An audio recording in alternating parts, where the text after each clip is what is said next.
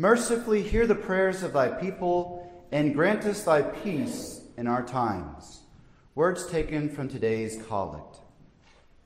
In the name of the Father, and of the Son, and of the Holy Ghost. Amen. Dear Abbé, very dear faithful, mercifully hear the prayers of thy people, and grant us thy peace in our times. Once again, it seems that Holy Mother Church composed the text of today's Mass for us now in this year 2021. Currently, there is confusion in mainstream medicine. There is confusion in our government. There is confusion in law and order. And there is confusion among many members of the Church. Today, let us redress the situation and restore peace to our soul. St. Augustine defined peace as the tranquility of order. But first, we must distinguish true peace from false peace. False peace is a compromise that we make to avoid having to come to grips with something we've done, or a compromise in having to act in conformity with our faith. It could be someone who has silenced their conscience, denying their sin, forcing their conscience to be muzzled and choked. It could be someone who does not want to amend their life, and so they change their beliefs. False peace could be someone who is afraid of what others will say, and so they do not say anything when their friends blaspheme. When their fellow workers gossip and detract others, they listen without saying a word. When they hear neighbors attacking the church and they say nothing. When they hear sinners speak well of abortion and contraception and they do not speak up for the millions of innocent lives killed in the womb. False peace can superficially appear to give the signs of peace because no one is upset, but underneath, their faith and charity have been suppressed as they've denied their conscience and compromised their faith to human respect and honors.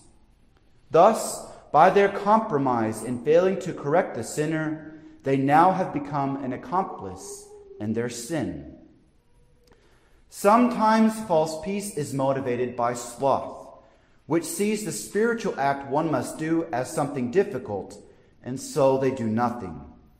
They appear to have peace, but their heart is frozen cold without the flame of God's love. If this is us, which probably it is in one way or another, we must invite the Holy Ghost into our heart so that our conscience is made conformable to God's eternal law, and that our actions are judged according to his ways and not the world's. Sadly, many souls will go to hell because some are afraid of speaking the truth of Jesus Christ, and many souls will go to hell because they silence their own conscience and follow the worldly ways that bring false peace. And false peace can also be motivated by overactivity and fake piety and fake charity. Sloth is motivated by an absence of charity, but overactivity is motivated by an excess of improper love.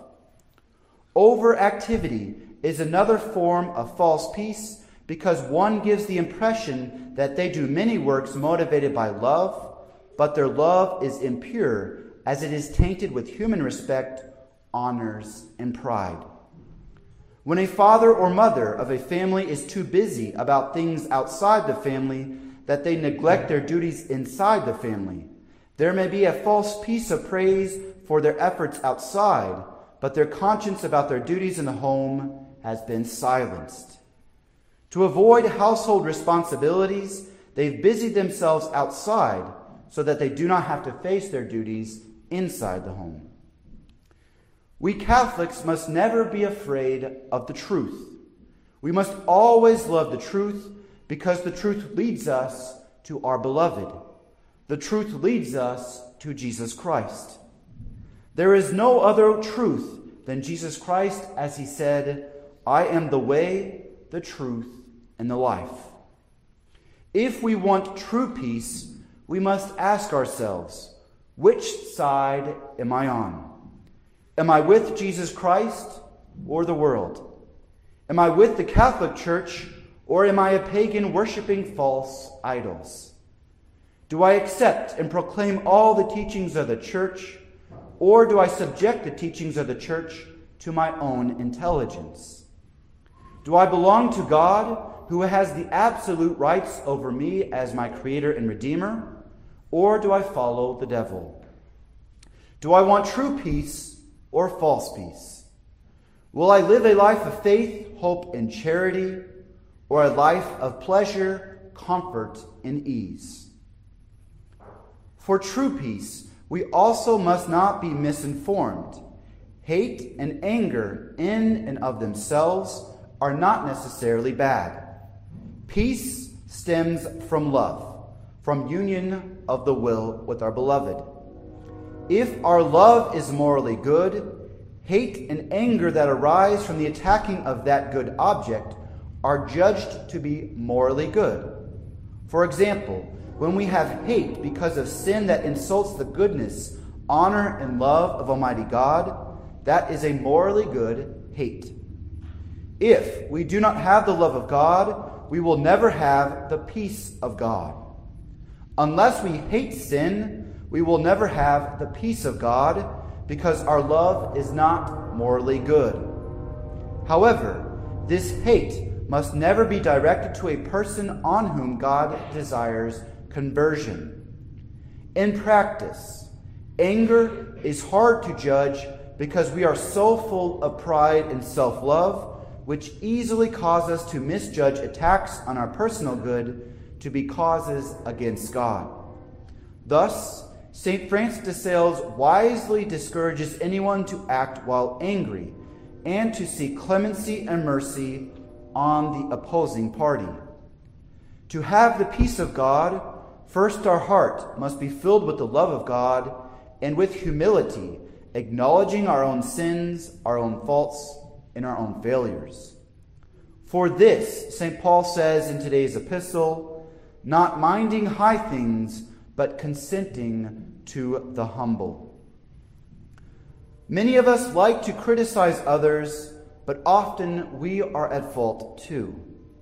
We like to point out the corruption of politicians who have made immoral compromises. But every sin is a compromise in choosing false peace rather than the true peace that requires sacrifice and moral strength. Peace is the tranquility of order.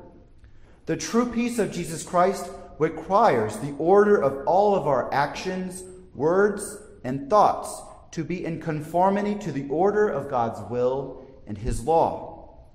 To make a compromise in accepting abortion for cases of rape, compromising in accepting contraception, compromising in changing our apostolic and traditional beliefs to not offend non-Catholics, compromising in saying one does not have to be baptized to be saved, compromising in saying impure media is better than rape, compromising our statements so that we are not censored by big tech, all these compromises betray the peace of Jesus Christ. This is very important, and we cannot expect the impossible. Not everyone will like us because of our Catholic faith. That is fine. But we owe our Catholic faith to give the best defense of the truth of Jesus Christ and not water it down with compromises that betray our allegiance to the truth and the true peace of Jesus Christ. We do not want a false peace of the world because it will not last, as its foundation is sand. Now more than ever, we need apostles who are motivated by the love of God with their hearts on fire to bring His peace to a world set ablaze by revolutions, riots, and lies coming from the devil. Speak the truth of Jesus Christ with great charity and faith, with great clarity and beauty, with gentleness and reason, and speak the truth of Jesus Christ with great humility and honesty to plant the seed for God to fructify. Peace is the tranquility of order and not the absence of conflict. Even the heavenly angels had to fight as we read in the book of Revelation, and there was a great battle in heaven. Michael and his angels fought with the dragon, and the dragon fought with his angels. As peace is the tranquility of order, we can have peace in times of spiritual and material battles, in prosperity and in poverty, because peace comes from the union of our will with the will of God.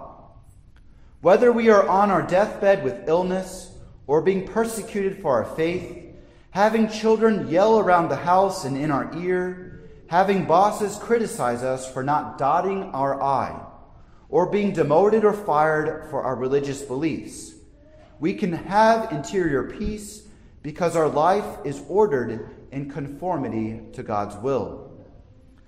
Ironically, the greatest peace that one can have is when we are persecuted for the faith, because this is the way of our Lord himself.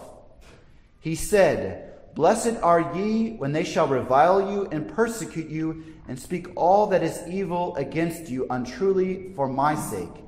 Be glad and rejoice, for your reward is very great in heaven." It is easy to believe ourselves united to God's will when everything is easy, comfortable, and conformable to our wishes and desires. But when we are persecuted and continue to serve God faithfully with great zeal and perseverance, then our peace is true because we are united to the will of God in carrying our cross. Thus, St. Paul says in today's epistle, "Use your gifts according to the rule of faith, showing mercy and cheerfulness, hating that which is evil, cleaving to that which is good, loving one another with the charity of brotherhood, patient in tribulation, constant in prayer, and blessing them that persecute you." Almighty and everlasting God, who dost govern all things in heaven and earth, mercifully hear the prayers of thy people and grant us peace in our times. My dear faithful, let us fervently beseech our Lord at this holy Mass for his peace, to put out the flames of lies, violence, and compromise of our world that has given itself to the devil. Avoiding all compromises with false peace, let our love be the love of God, attentive to the rights and duties of God, and our duties of charity according to our state of life. In these dark times where sin is glorified, where sin is praised and celebrated, while the ways of God are trampled upon, let us seek to be an apostle of Jesus Christ, standing up for the rights of God with courage, clarity, and humility.